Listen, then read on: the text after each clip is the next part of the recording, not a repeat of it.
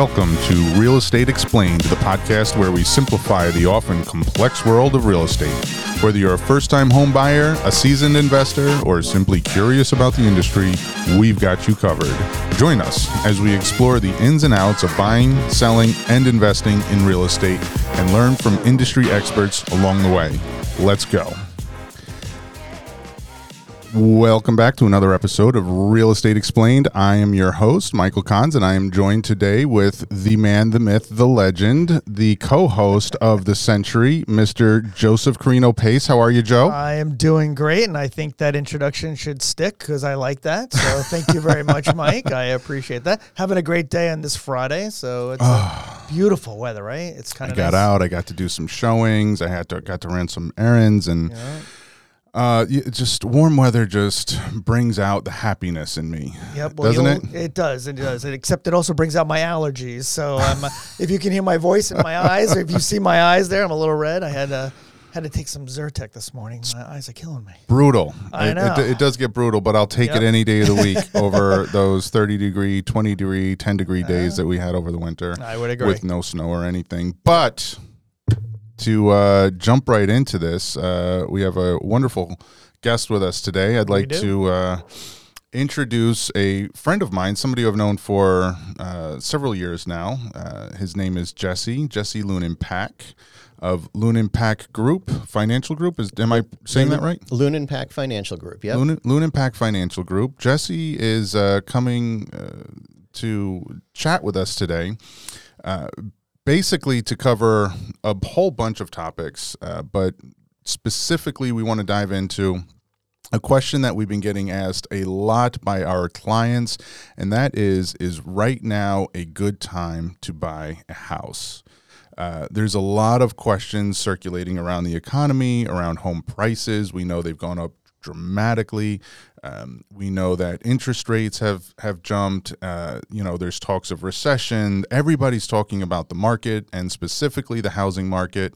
And we're here to just have a conversation about what buying a house in today's world looks like and what are things that you should be thinking about as you're making that very important decision. So, Jesse, why don't you tell us a little bit about yourself, your group, and, what sort of experience you have in the financial planning industry, and let's get us started.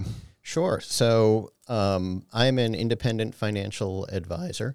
I am affiliated with an independent broker-dealer called Woodbury Financial Services. So all of my securities business goes through Woodbury. And, as such, I want to just be very clear that what I'm here to do today is to be educational. I'm not offering any specific financial advice to you guys or any of your clients today, but I am really looking forward to this conversation. I've been in this particular part of the business since 2006. I got my MBA from New York University back in 2001. So I've been in and around the financial services world for a couple of decades now. Of course, I grew up on the Upper West Side of Manhattan, where everybody's favorite pastime on Sunday afternoons was going to open houses and seeing Still what kind is, of isn't it? It probably is. Actually, there's a New York Times article from the late 90s where they talked about the people who just go to open houses, as a sport. And there's a picture of me in my late 20s as one of the people who the reporter kept seeing at open houses all the time. You're kidding. Nope. That's awesome. That's awesome. So I've been following the real estate world for a while too. Yeah, That's fun. And I every time we get together and talk real estate, I love it. I feel like I learn a little bit more, and our conversations are always robust, whether it's just buying your first home or an investment property, or selling, the mechanics and the economic factors that go into that.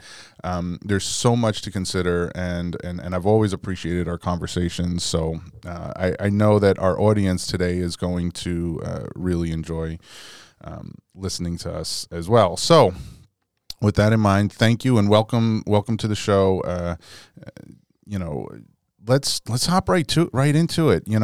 We've got that question, right? Is now a good time to buy? And obviously we often, have a stigma about us as realtors. We are salespeople, right? We want to get to the closing table, which, by the way, is not true for one Team Banks member that I'm aware of. Anybody on our team, we really want our clients to be in a good position financially, emotionally, mentally. We want our clients to be happy, whether that means buying a house or not. That's not our primary motivation. Obviously, we get paid when people buy houses or sell houses, but I have always ran my business, and we always have run our business as a team, that it's so much more important that our clients feel not just heard, but appreciated and respected. And I'd much rather them think of me as somebody that had their back and know that I have their best interest in mind, and not the closing table. Most of our business comes from referrals. The vast majority of our business comes from referrals. And we believe that we've built that because we really do care about our clients. So with that in mind, in your opinion, when we think about buying a home, and I know this is a loaded question, and let's just unpack it. What are some of the factors that somebody should be considering? Because I know I can't ask you, is now a good time to buy a home? The answer is it depends, right? It absolutely is. The answer is going to be it depends. It depends on the individual circumstance of the client and the person who is considering buying a home. And yeah, go ahead. So let's unpack some of those things, right? So what are some things that you would recommend somebody, if somebody's considering buying their first home? Let's leave off the table selling, upsizing, downsizing. That gets into a whole nother level of, what is your old interest rate, and what is this, and what's your family situation? There's a whole lot of other stuff to unpack there. But somebody's buying their first home, right? They've been excited, they've been saving up, and now they're considering getting into the market, and all they see on CNN and Fox and NBC, and their uncle is telling them, and their friends are telling, everybody's telling them, oh my God, this market is crazy, and they're having a ton of anxiety. What are you advising that person to start thinking about, looking at, and considering whether it's not a good time for them to buy a home? Well, the first thing I'm advising them to do is to sit down and take a deep breath.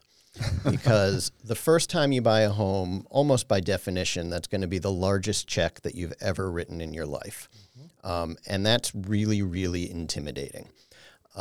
So the first thing you got to do is sit down, take a deep breath, and recognize that this is a rite of passage that most people go through at some point.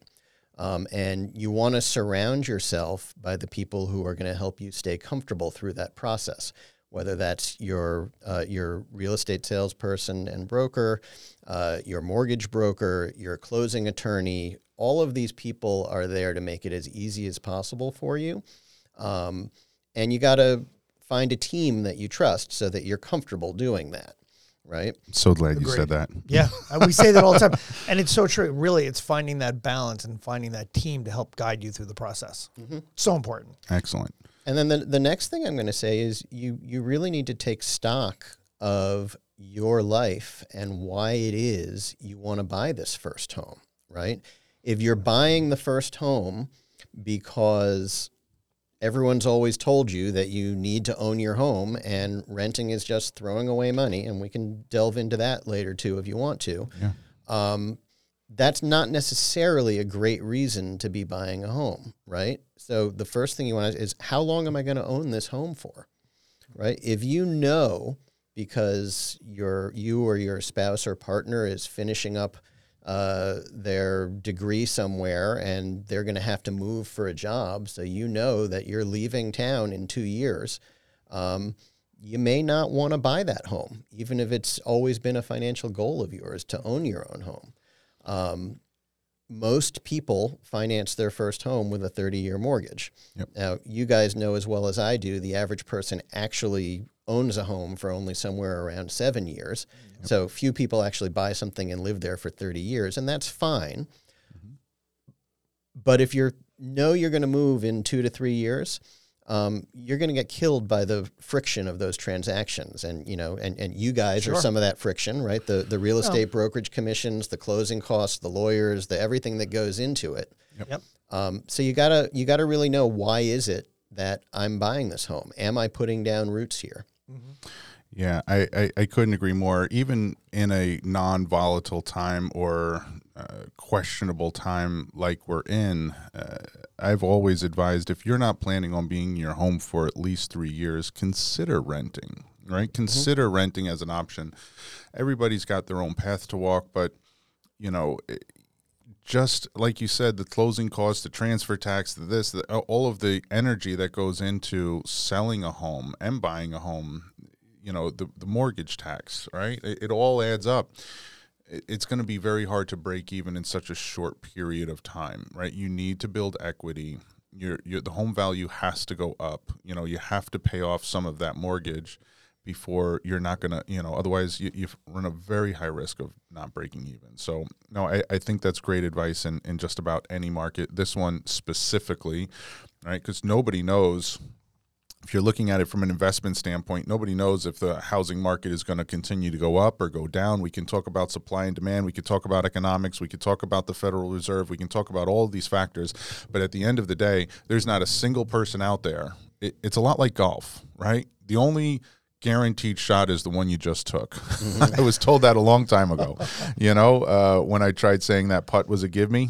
And they were like, no, man, no, that's not a gimme. Yeah, that's not. You don't know that it's going in. The only guaranteed shot you have is the one you just took. So make that putt. And I missed. Remind me not to play golf with you. And I missed that putt. No, I was the one that was trying to get away with it. But same, I think, is true for the market. Obviously, the people that have their predictions come to fruition will pound their chest and say, see, I was right. But nobody knows right now. And time is a great, multiplier in all investments that you're talking about, whether it's buying a home, whether it's, a financial investment.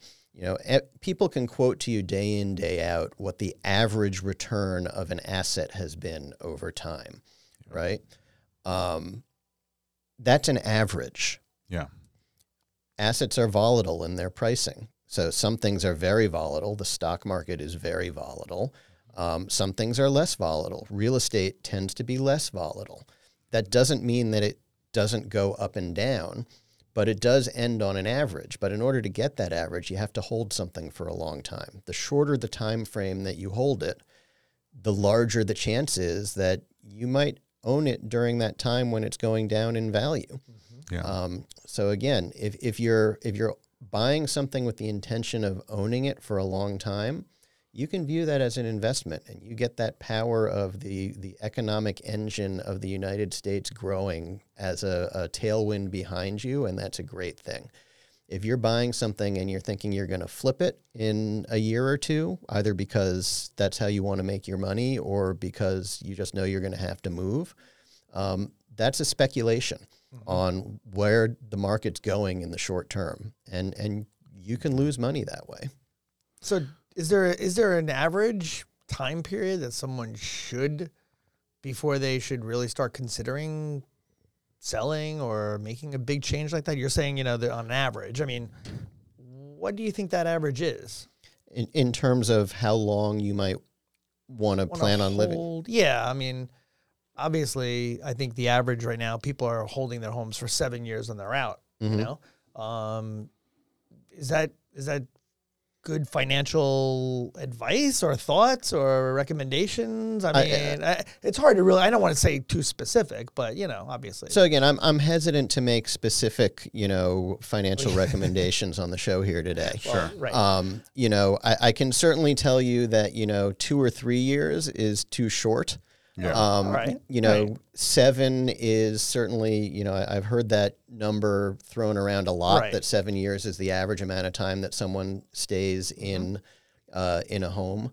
In the financial markets, we look at anything, to call something long term, you're looking at 10 years or more. Right. And short term is probably 4 to 5 years or less. Right. 7's sort of right in the middle. It's that really yeah. odd spot, right? It's not really long term, but it's also not short term. It's hard to say, right? Because you don't really know what you're going to be doing 7 years from now. If you'd 7 years ago, I was living on Long Island by the beach, and I thought I was going to be there for the rest of my life. Now I've been in the Hudson Valley for 4 years, almost 5 years, and I absolutely love it here, and I think I'm going to spend the rest of my life here. But if you ask me 5 years from now where I'm going to be, I don't know. Yeah. So all of this, to some degree, is predicting the future and guessing. But the odds, I guess what I'm taking away is the odds are in your favor when you are invested longer than when you're invested shorter periods of time in something like real estate, which, it reminds me of a saying that I learned when I first got into real estate. Time in the market always beats trying to time the market. Yep, we say that in the financial world as well. Time in the market beats timing the market. Yep. Most of the time. That's the first thing when I would be talking to someone about, is buying a home right for me today? Yeah. The first question is, well, how long are you going to live there? Yeah. And then, the next question is, what is your personal situation, right? Have you done the work to sit down and figure out how much money is coming in each month, what your expenses are that's going out each month, and what's a reasonable amount for you to put towards your housing, right? And that's even before we've gotten into the question of buying or not, right? It's just housing, right? Yeah. So if you have $3,000 a month to devote to housing expense, that's great to know whether you're buying or renting, right? Because if you've got $3,000 a month that you can comfortably devote to housing expense, don't go and rent a $4,000 a month house. Right. Any more than you should go and buy something that's going to cost you $4,000 a month to carry it. That's a great point. Right. Well, I guess, it's funny you say that because, just listening to, your thoughts on when you would recommend or discussing those options with your clients and so forth. Let me ask you a question. When do you think someone should come to you as an advisor, and say, I'm in my career, I'm gathering stuff. I mean, do you find your clients coming to you after they own homes, or are you getting a lot of clients that, normally are at that very early stage? I mean, when should someone really consult working with someone like yourself, I guess is what I'm saying. So I often do wind up working with people who already own their own homes. Okay. People tend to look for financial advisors when they have big transitions coming, and they want to make sure that they're making a good decision around that transition. The obvious one is, someone who's approaching the end of their career and they're getting ready to retire. They want to know, can I afford to retire? I'm sure you love people coming to you a year before they're about to retire. Right. So, a year before might be a little bit late, because if the answer is no, you can't afford to retire, that leads to some really difficult conversations, right? Yeah. So, so I actually like it when people come to me much earlier in their careers so that we can build out a plan that allows them to get to that goal of retirement. And by the way, nobody calls it retirement anymore. Nobody wants to retire. Nobody wants to do what my grandfather, well, I can't say nobody, but the number of people who want to do what my grandfather did and buy a house on the golf course and plan on playing golf every day, from their last day at work until the day they die, it's smaller, and it's smaller and smaller every year. A lot of people talk about financial independence, right? They want to make work optional. They want to work because they like to work and they get meaning out of what it is that they're doing, not because they have to anymore. Right. I just heard a really interesting comment that it's no longer called retirement in many cases. It's a revised, it was something like a revised retirement or deferred retirement type thing. Interesting. It was really like they were looking at no one really retires anymore. Well, it's a great point. Right. I've thought for such a long time, like retirement is just not something that I equate with anything that's going to happen in my future. I'm just going to work differently. Like I always want to be doing something. Like I want to have some sort of. That's how the conversation kind of went. It was Yeah. more about like, doing something different, but not really retiring. You're not really walking away. We don't do that anymore, do we? No, and by the way, what you guys do has a huge impact on when work does become optional for these folks I'm talking to, right? Mm-hmm. Someone who has a $5,000 a month housing expense needs to bring in a lot more money or have investments that kick off a lot more income than someone who has a $2,000 a month housing expense. Yep. So yes, a lot of people sell their family home that they raise their kids in when it's time to retire to reduce that housing expense. But that's not always such a great plan, right? You know, whether it's the transaction costs or the tax costs or the whatever it may be. You know, being in the right situation, real estate wise, can make retirement, I'll keep using the word because it's the word everybody understands. Of course. You know, a lot easier or a lot harder. Right. Love it. Love it. So, you know, let me ask you, let's dive into some of the economical factors. I am curious to hear what your takes are, because I know what our audience is going to say. I know what some of my buyer clients would ask you. What about these interest rates? Are they coming down? So I'm not going to make a prediction about interest rates. Yep. I tried, put you on the spot. Yeah, right. It's okay. But look, I'll tell you, with interest rates rising the way they have, and they've gone up quickly. Yep. It changes things. You know, for some number of your clients, that means houses have become significantly more expensive in a very short period of time. What do I mean by that? So, you know, let's take what I would consider a standard house, a $500,000 house that someone's going to buy, and they're going to finance that house, right? So they're going to do it with an 80% loan to value, conventional conforming mortgage. So they put $100,000 down. Yep. They borrow $400,000. 2 years ago, when you could get that loan at 3%, that house was going to cost them $1,686 a month. Mm-hmm. Today, right, interest rate is 6% on that loan, plus or minus. That same mortgage is going to cost them almost $2,400 a month. Yeah, it's a big right? difference. Yep. So throw in a tax payment on top of that. So let's call taxes $600 a month. I'm pulling that number out of thin air, but I don't think it's very accurate. unreasonable. Yep. Sure. And then because I'm a planner and I like to plan for things, I've always believed that you should be putting away 1% of the value of a home you own each year for maintenance and improvements. That's a smart decision. If you really want to know if something is affordable or not, you need to be able to afford to do that. So that's another $417 a month. So 2 years ago, you could own that home for a net housing expense each month of $2,700. Now that same home is going to cost you a little over $3,400. That's a 25% increase in the monthly cost of maintaining that home.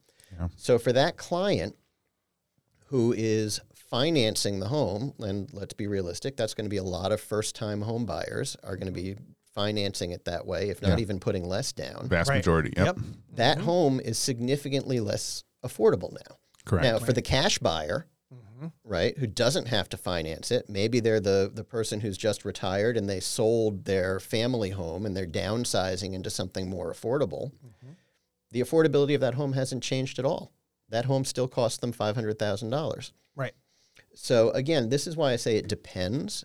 You really have to get into how is this individual person going to buy that home? Are they financing? Are they a cash buyer? Are they financing a lot of it, or is it just a small piece of it? So that's a big change that the interest rates have done. Now, if you think about the number of buyers who can afford that home has gone down because it's not as affordable. Yep. Okay, going back to microeconomics, that means the demand for that home has gone down. It might follow, academically speaking, that the price of that home will go down. Have we started to see some of that? There was a headline in the Wall Street Journal today that home prices have now fallen for I forget how many consecutive months. That all makes sense. Right. But the piece you got to remember is that everybody needs someplace to live. Yeah. Right? There's still great demand out there. Everybody needs someplace to live. And right. if the cost of carrying that home, owning it, is now $3,400 a month, the question I'm going to ask, and you guys know this better than I do, what can you rent for that same $3,400 a month? Or more to the point, what can you rent for the $2,700 a month that would have cost you to buy that home 2 years ago? Yeah.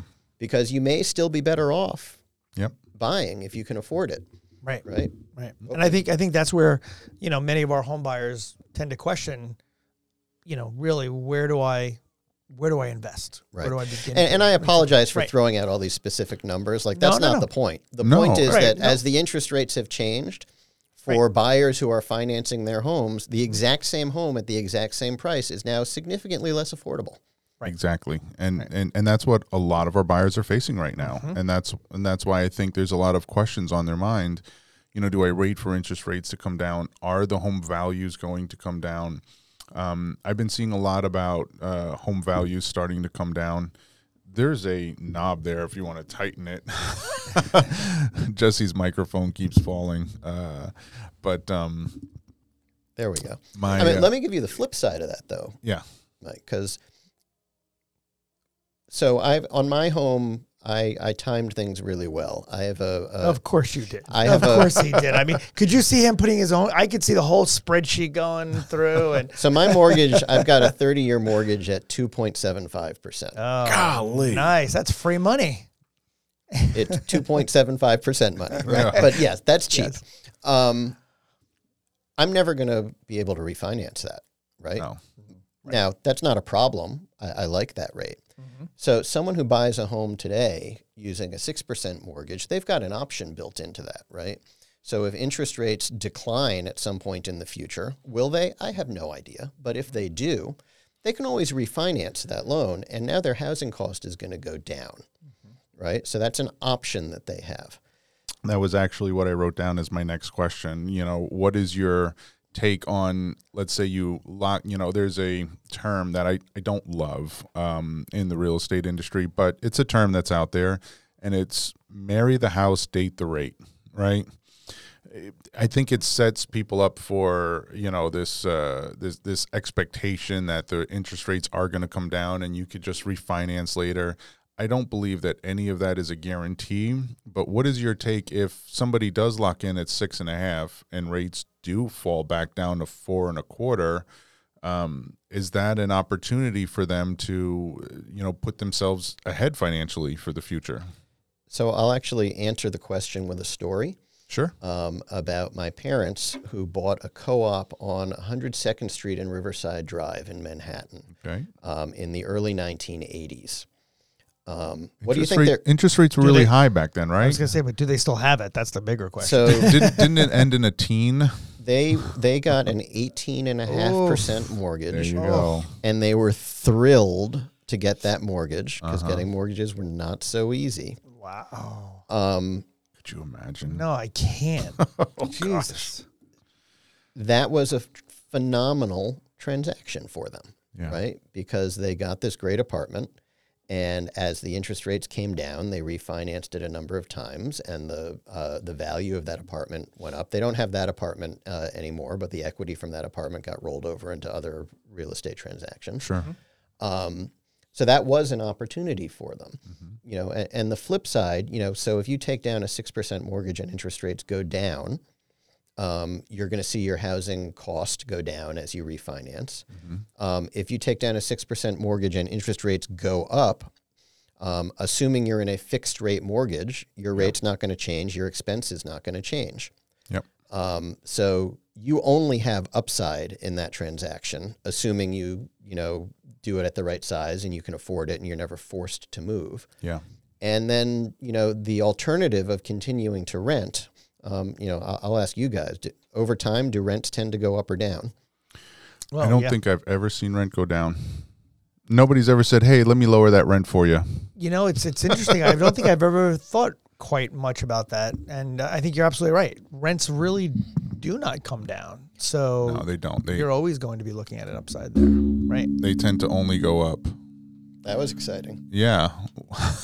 I bet you guys didn't know you could play the bass guitar on your microphone. I know that, yeah. I didn't, but you know what we're gonna do? We're gonna have a jam band session later. That's for sure. That's awesome. So yeah, you've got the option if you finance a home, even if you don't love the rate, you've always got the option to refinance it, which might potentially lower your monthly costs. Yep. If you're renting, you can be pretty well assured that your costs are going to go up over time. Sure. Yeah. It's a lot harder to budget, that's for sure. Right. And look, especially long term there. A portion of your monthly housing cost is going to be taxes. That's going to go up each year, most likely. Yep. Right. But the majority of your housing cost is going to be the mortgage. Fixed. And that's going to be fixed once you take down that loan. I am not, and again, for some people it makes sense. I'm a big fan of the traditional fixed rate mortgage. Yeah. If the only way you can afford a home is by taking an adjustable rate mortgage with a super low teaser rate, I might think very carefully about whether you can actually afford that home, because that can move against you and then you can get yourself in trouble. We are seeing a lot of lenders promote ARMs, and it does make me very concerned. ARMs are what, amongst other things, what got us into 2008, right? I know there were other, subprime mortgages, and there were, appraisers were just appraising anything and everything. There were no doc loans. There was an entire mess, which ninja loans. Yeah, right. You could probably speak to more. You were probably a little bit more heavily involved, well, not involved, but aware of what was happening at that time than I was. But when I look back and know that, adjustable rate mortgages did have a huge impact and role to play in what happened in the collapse in 2008, because getting into a home with a teaser rate is great. You can afford it. It's great. And then you don't know what the rate's going to be. And as you just so eloquently described, how much of an impact that can have. Now, what if that rate is an 8.2? And you might blindly be walking into an 8.2 interest rate. That could be enough to cripple you. Yeah. Again, you want to know. And we started with this early on, right? The first question is, how long are you going to be here? Does it even make sense to be thinking about buying? The second question is this affordable? Yeah. Have you done the work to look at your income and your expenses and your budget to see, is this house that you're thinking about buying affordable? Well, if you finance the house with an adjustable rate mortgage, it may be very affordable for the first 5, 7, 10 years. You have no idea if it's going to be affordable 10 years down the road. Correct. Right. So let me throw this at you, because and I have had this happen even with myself and other clients looking to buy a home. They're not paying rent. They're not paying a mortgage right now. They're looking at, oh my God, $2,000, $2,500. Like, they make enough to afford it, but they can't get their head around being able to afford it. Like, they don't have enough money every month left over.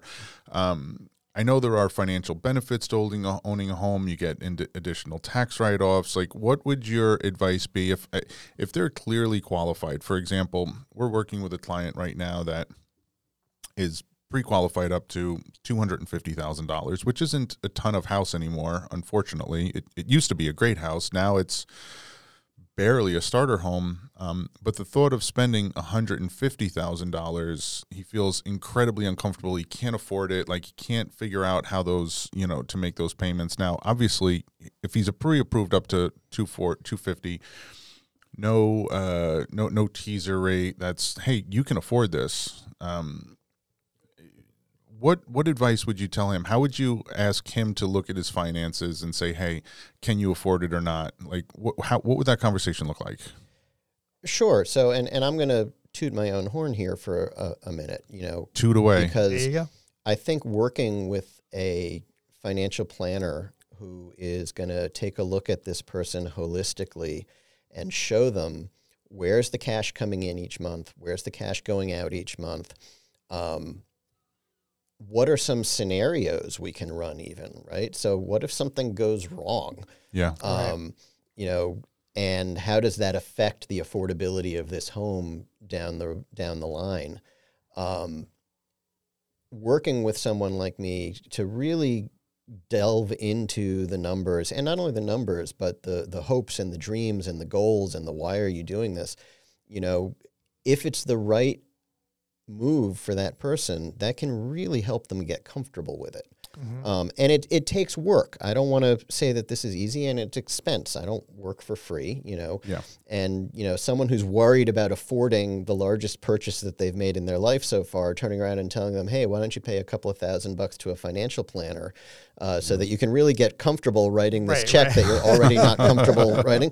That's a hard sell. Like, yeah. I get it. Right. But I really do think that the benefits of it are tremendous because, you can understand what this is going to do for the future. And, even more powerfully, you can run a scenario of not doing this, right? Okay, so Mr. Client, don't buy the house and keep renting. Let's put a reasonable escalation in that rent every year. And let's see what your finances are projected to look like if you don't buy the house. And then you can make a decision decision based on all the data. Yeah. That's such a great thought because, it's interesting you say that because I think to myself when I first started buying a house, I had no idea. And I didn't consult with anyone other than my father and my mother and father.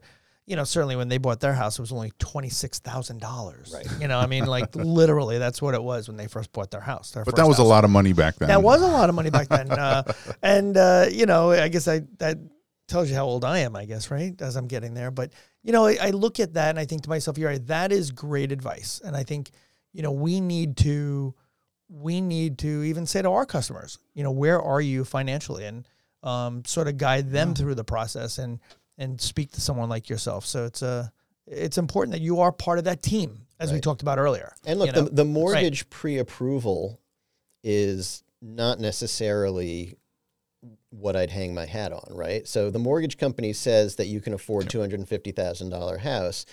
That's great, right? So now they need to get through underwriting.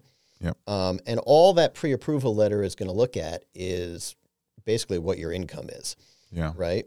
Does the person have student loans?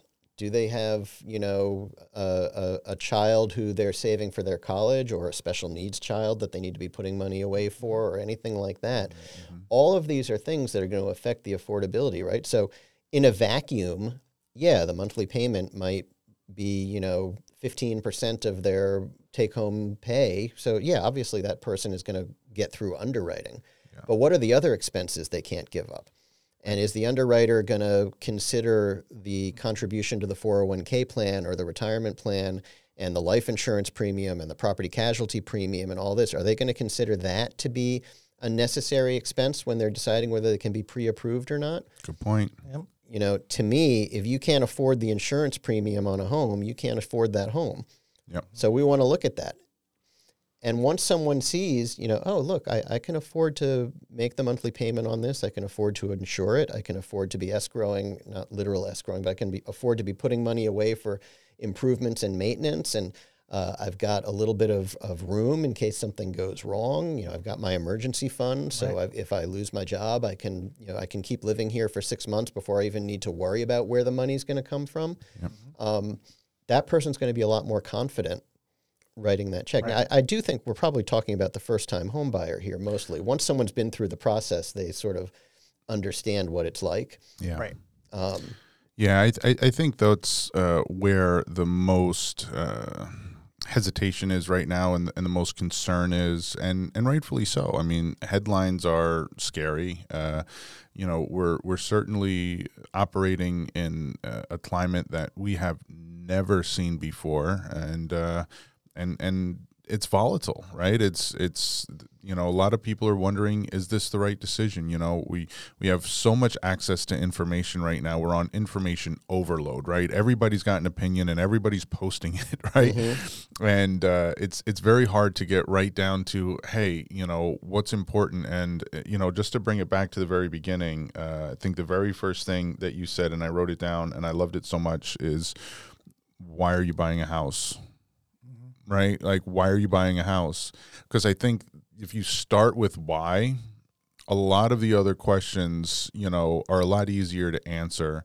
you know, we bought our house, my wife and I, after we had our first child. The second one was on the way. We wanted stability. We wanted long-term.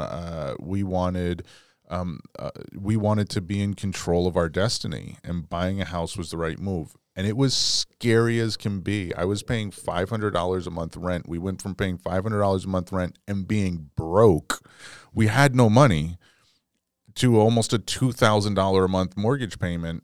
And like, I was that person that was like, I don't have an extra $2,000 I don't have an extra $1,500 every month. How is this possible?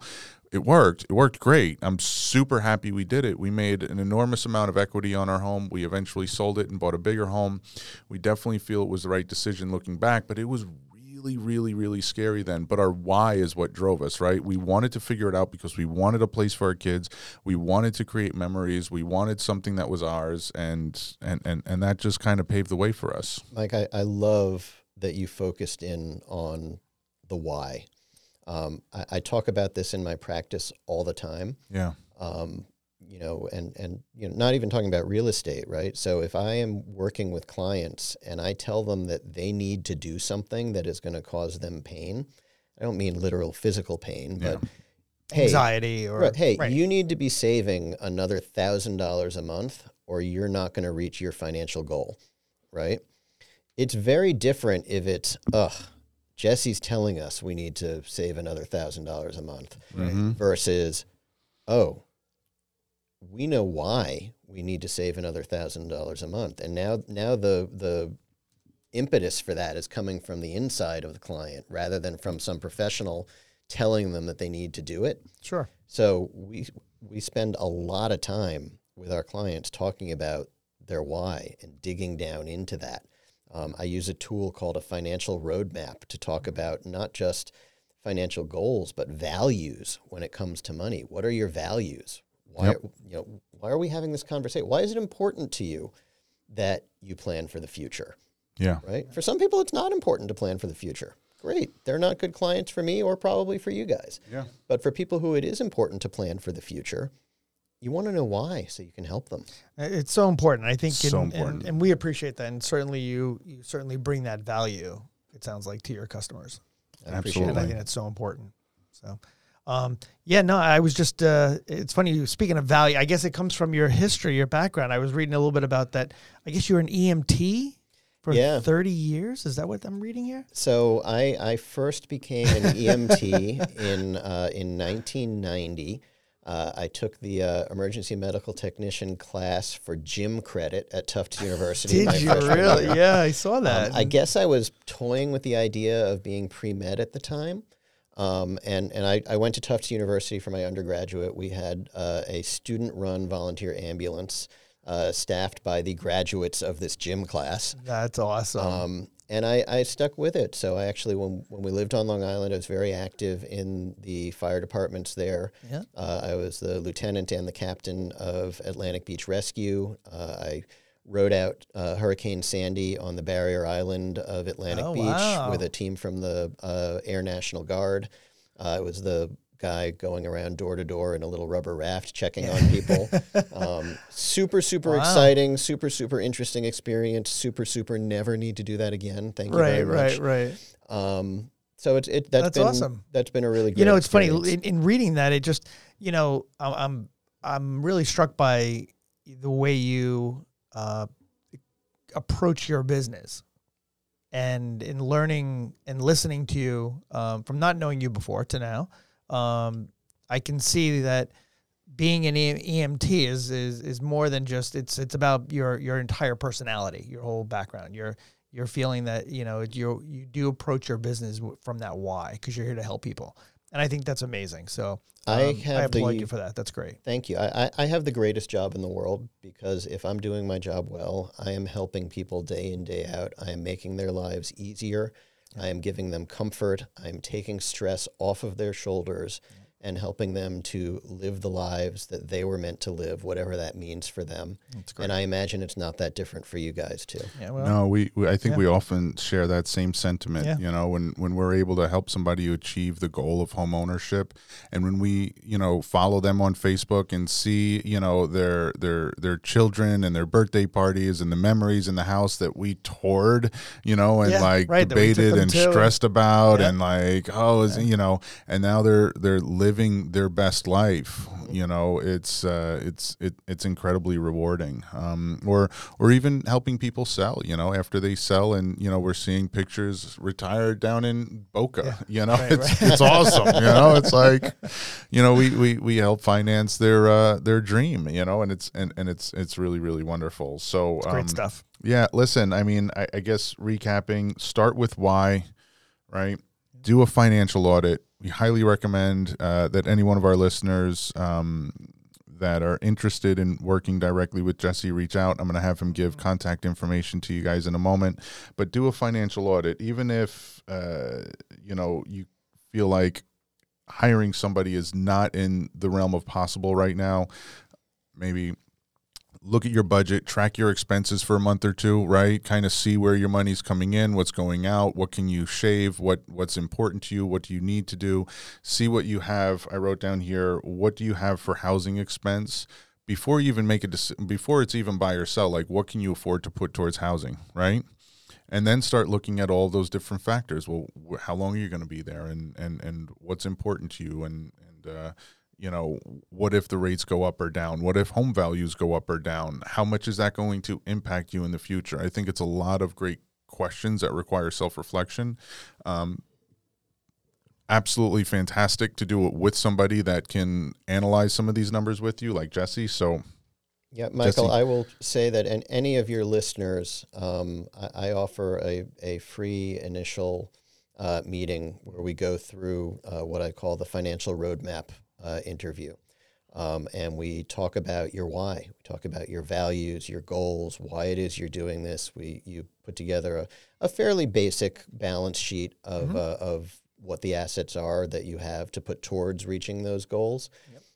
And the only investment required is sharing some confidential financial information with me. So I'm happy to offer that to any of your listeners. It's great. Who want to see what it's like to get started working with someone like me, and hopefully gain some insight into what it is that they're working towards and trying to accomplish. What a tremendous benefit. I think anybody on the fence about their financial future right now would be foolish not to take advantage of that. So Jesse, tell our listeners how they can get, obviously we're going to include contact information in the comments, but Jesse, tell our listeners how they can get in touch with you.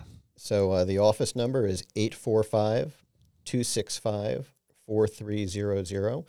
My office is in beautiful Cold Spring, New York. Beautiful Cold Spring. Very nice. Everyone's always welcome to come down and visit us and check out some of the restaurants and hikes around Cold Spring. Get some Moo Moo's ice cream while you're there. Some Moo Moo's ice cream. I'm right across the street from Juanita's Mexican restaurant, too. What are we doing this? Great tacos. We should be having this conversation down there. There you go. And you can also check out my website. It's www.lunin-pack.com. It's just my last name.com. And I look forward to meeting any of your listeners and maybe continuing this conversation again some other time. Absolutely fantastic. Yeah, it's great to have you. I already have at least 15 topics lined up in my head that I'd love to talk to you about and pick your brain on. I have about 15 clients I want to recommend to you and be like, hey, talk to these guys, would you? So we'll definitely have you back. I think this has been fantastic. So now I guess we're just going to wrap up. Very much appreciate having you with us today. My pleasure. Thanks for having me. Thank you so much. Thank you, Jesse. Bye-bye.